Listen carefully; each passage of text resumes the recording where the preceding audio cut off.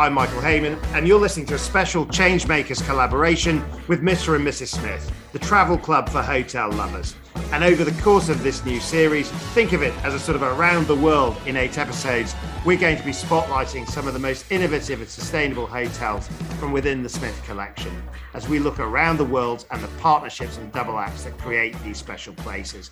And today I'm absolutely delighted to be joined by the brilliant double act behind Mr. and Mrs. Smith itself, 2 adventurous hotel lovers to launch this series, Tamara and James Lawn. Welcome to Changemakers. Let's go around the world together. James, kick us off. Tell us about the big idea. Thanks, Michael. And we had this thought that actually, no one's really done a podcast about couples or from a couple's perspective. And Mr. and Mrs. Smith was very much born on a couple's perspective, mine and Tamara, when we were visiting all these amazing hotels. So we thought it'd be really lovely to pick some of our favorite hotels from our collection from around the world and give you the insights that we get when we're lucky enough to visit these places in person and meet the owners who create these very special places to stay. So that was the idea behind it. I think when we started Mr. and Mrs. Smith, for me anyway, it was always meeting the people behind the hotels, the stories behind the hotel that made the hotel even more special. And so interviewing the hoteliers and those incredible creative brains behind the experiences that we have is what kind of really brings the hotel to life. So it's access to all areas, I guess, is what we want to do. And it definitely is access to all areas and access to all parts of the world because, you know, we're going from the beaches of the Maldives to the cityscapes of San Francisco to beautiful destinations in Europe. I mean, it really is a Phileas Fogg for 2021. I mean, give us a sense of some of those hotels that listeners are going to be introduced to over the course of the coming weeks. Oh, which one should we start with, Tam? Where do we go first? Should we start in England, as we know it so well, before we go around the rest of the world? Yeah. Okay. So kicking off in England is Robin and Judy, the couple behind the Pig Hotels. I think now they have 8 or 9 properties. There's one opening this summer.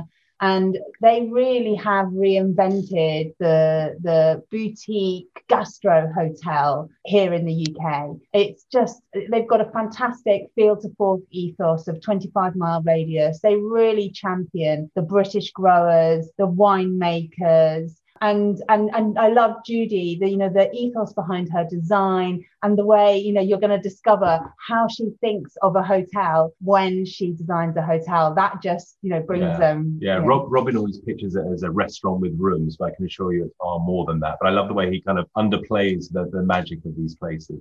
But it's an interesting word, ethos, because I think every one of these hotels has got an ethos. I mean, when I think of, the show Changemakers, I mean, every one of these guests are in the business of change, whether it's protecting their environment, whether it's reimagining luxury, whether it's reinventing the guest experience. I mean, it's a really super collection. Was that what was going on in your mind when you were thinking about the sorts of places you wanted to bring to people's attention? Absolutely. It really is that, because I think, hotels are such an expression of creativity and characters. And that's why we started Mr. and Mrs. Smith. We were all hunting for these, hidden gems that everyone's looking for, those really special places that are off the beaten track, that are a little bit quirky, a little bit crazy, certainly never cookie cutter. And I think, that comes back to the people that create these. They're not being created around boardroom tables. They're being created by individuals with serious passion and often,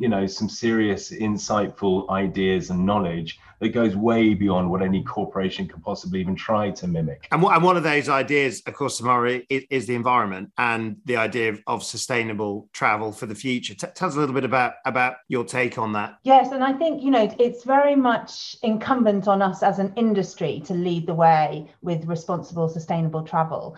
Because, we can't just expect the consumers to say, I will only go to an eco or sustainable hotel. The industry has to make the change. And, we need help. The whole industry needs help from governments and organizations to do that. But what I think is great about this collection of hotels in the podcast and really highlights sustainability is so different for every hotel and every community, every building that they're looking after. So converting a beautiful castello in Umbria and 1,000 hectares of land, completely different proposition and ideas around sustainability to an island in the Maldives, for example. But what I love about all of them is how they share their ideas.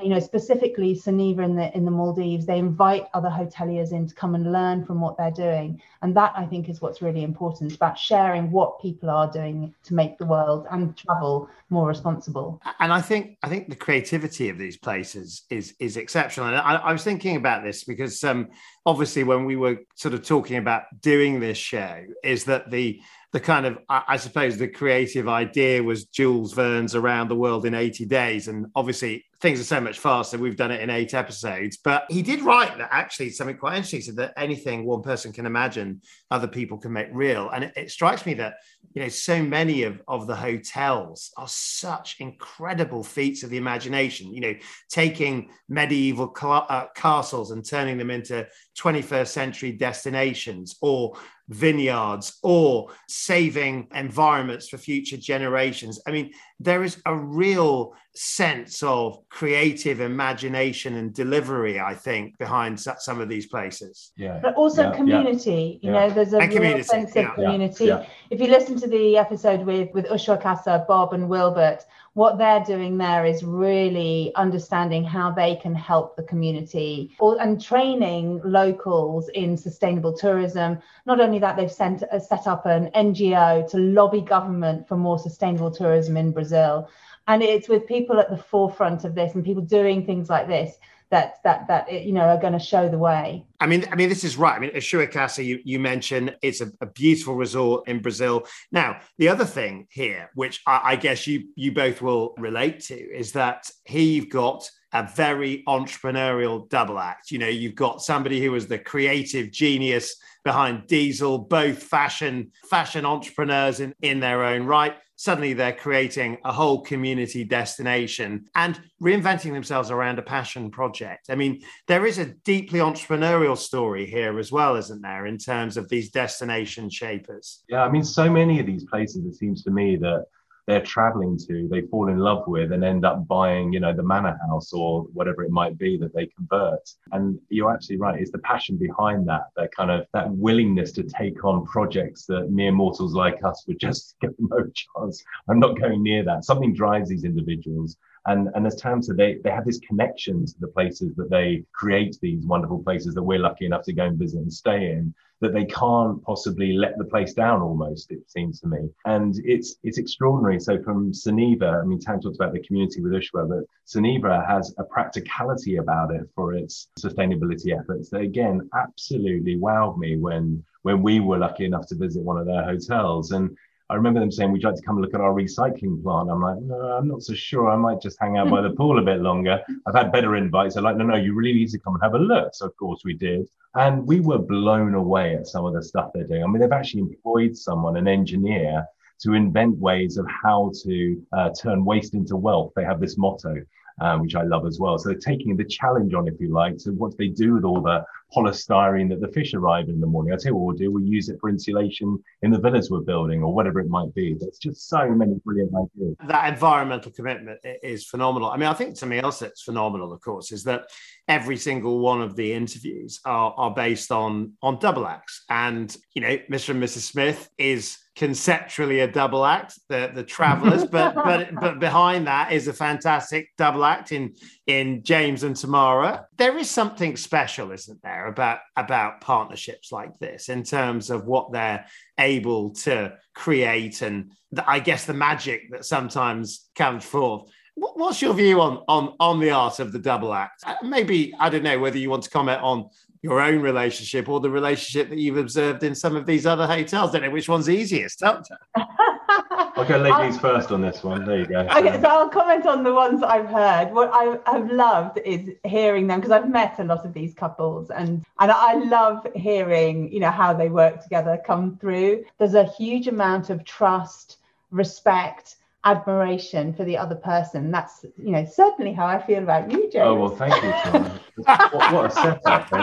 All I can ever do, of course, is agree with my wife. So she's absolutely spot on.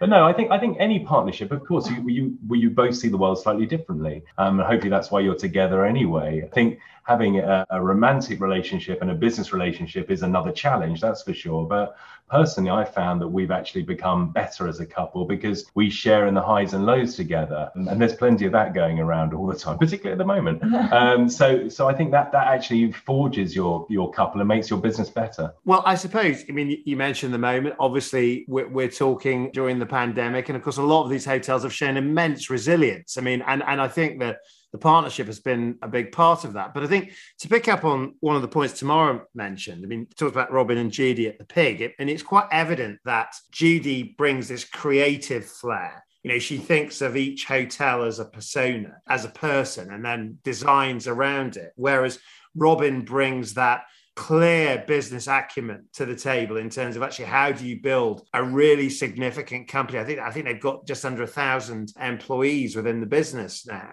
Do you sense that the art of a good partnership is to have these very differentiated skills, or can you just make tell us why? I absolutely agree with that. I think it does. Again, it's this sort of complementary, what you're good at, hopefully I'm not so good at, and vice versa. And I think every couple, if you look at this, I look at Benedict and Lencia at Rescio. Lencia is all about the land and the amazing estate that they've inherited. And Benedict is an architect; he's a trained architect. And them as a couple is so powerful because it is one of the most beautiful hotels you could possibly lay your head in or have a drink at the bar at. But it's also one of the most stunning estates that's being looked after at a next level. That's you're privileged to even be able to allow to walk around. So I think it happens again and again. You know, partnerships are, as I said, whether it's business or romantic, or in our case on both, it's all about complementing each other for sure. And I suppose, Tamara, whether by design or by accident, these places phenomenally sort of grounded in where they are.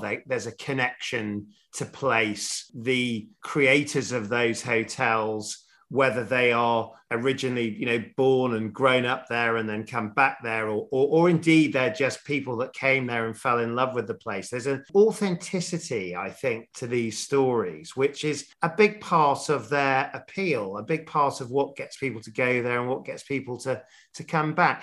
Is that authentic destination what we're all going to be looking for, do you think, in the future? I think so. And I think it makes, you know, traveling all the more interesting if the places you're staying at have that incredible sense of place. I mean, you've got Paragon 700, which, you know, was a former palazzo in Ostuni, which is this lovely, lovely whitewashed. There is those Pulian whitewashed cities, which are just so stunning in the sunshine, and they've restored it beautifully. And it was once a convent, it was once a science institute. The city's first mayor lived there. I mean, and you can hear that Ulrika and Pascal love that history of the property. And it's part of, you know, what they want to share with the people who come. And similarly, you know, Urban Cowboy have this, you know, lovely, the Nashville property. Nashville is all about music and art. And so they've got this great artist community. And you can see, because artists like staying there, and the flamboyant, unique design of the property is just in keeping with that. And it's almost like they carried on rolling with something they started in New York, almost for fun as a hobby, that then became successful, that they then developed into Nashville. Now they've got one in the Catskills. So they almost found their passion by chance, if you like. So that's another way I think is really lovely about some of these places. We use the word passion because I think a lot of these hotels are passion projects. You know, a lot of people have, you know, they've poured heart and soul into this, whether it's, you know, Michael and Xochitl Birch as former technology entrepreneurs, then go and create something stunning like the Battery, you know, a piece of regeneration, a piece of art, a club, a hotel, a home, maybe. You know, a lot of these places feel like they are personal to the people that have created. They're not anonymous. They feel of the heart. Yeah, they're so often their homes, the artwork, when you walk around the Battery in San Francisco, the artwork is just stunning and really of Michael the place. and Sochi's Yeah, taste as really, well. it really reflects them. It really does. But I think so many of these places as well, Michael, are their homes. You know, that's where they live and they work. And so they have to be special by default, if you like. And many of them, I can't remember how many kids Benedict and Nancy have, but all their kids grew up on that estate. You know, it's been their family home as well. So they need to be more special, I think, than places where people are visiting to work, so to speak. You know, it's part of them. It courses through their veins, and they're just the custodian, I think a lot of them feel, for the next generation. It's not something that's been invested in to make lots of money to sell or whatever, as other companies may be. You know, this is their passion project. I'm about to get into my metaphorical balloon and go off around the world and sit and talk to some incredible people. What do you think listeners want to hear about? What are the stories they want to hear told about, I guess, the future of the way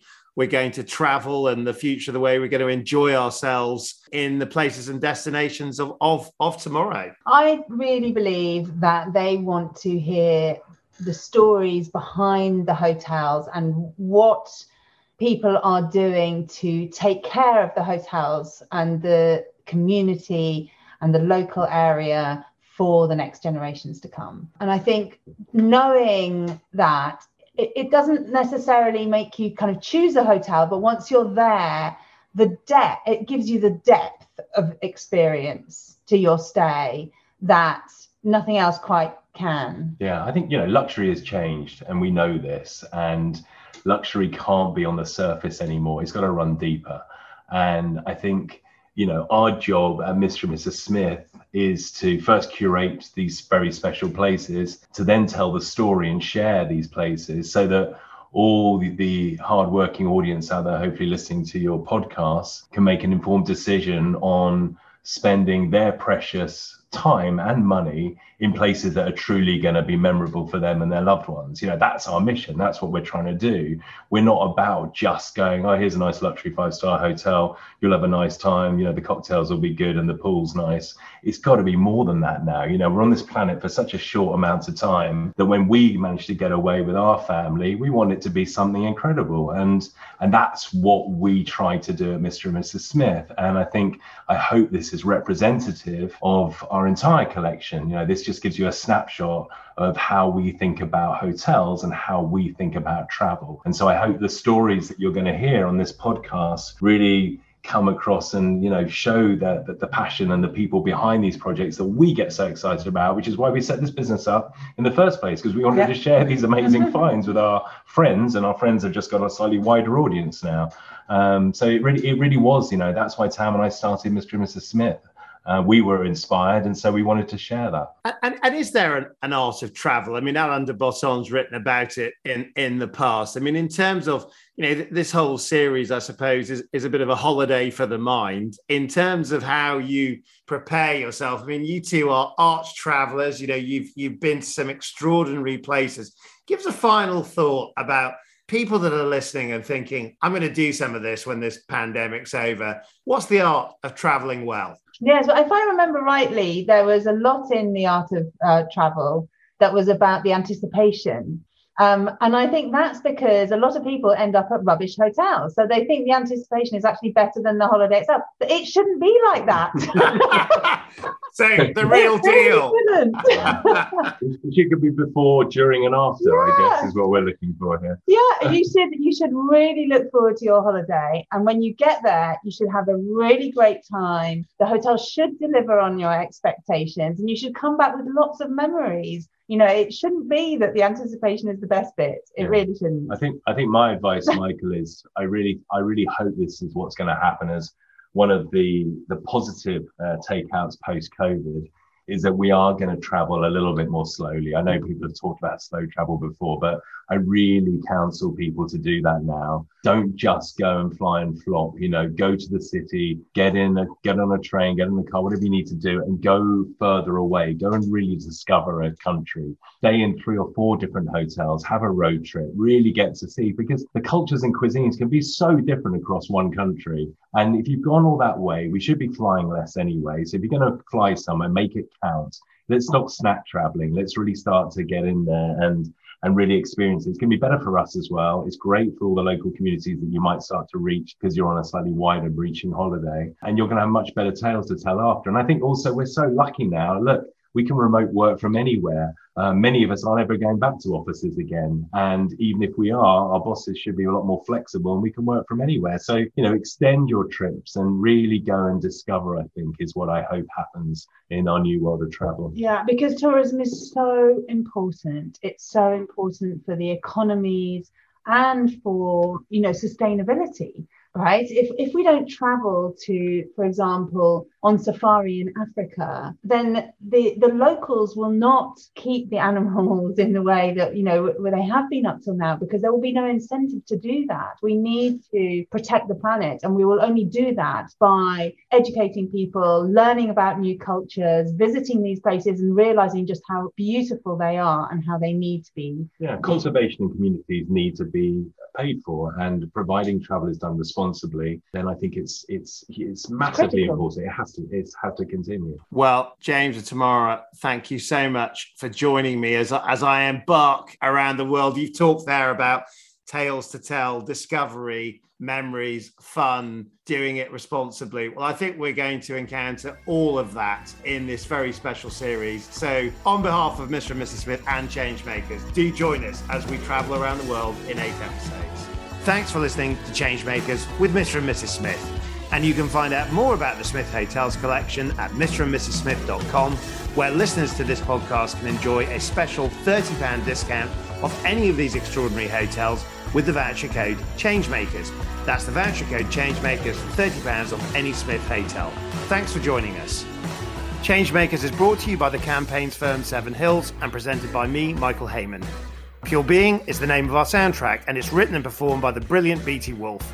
To find out more, head over to changemakers.works, and if you like what you hear, why not give us a rating?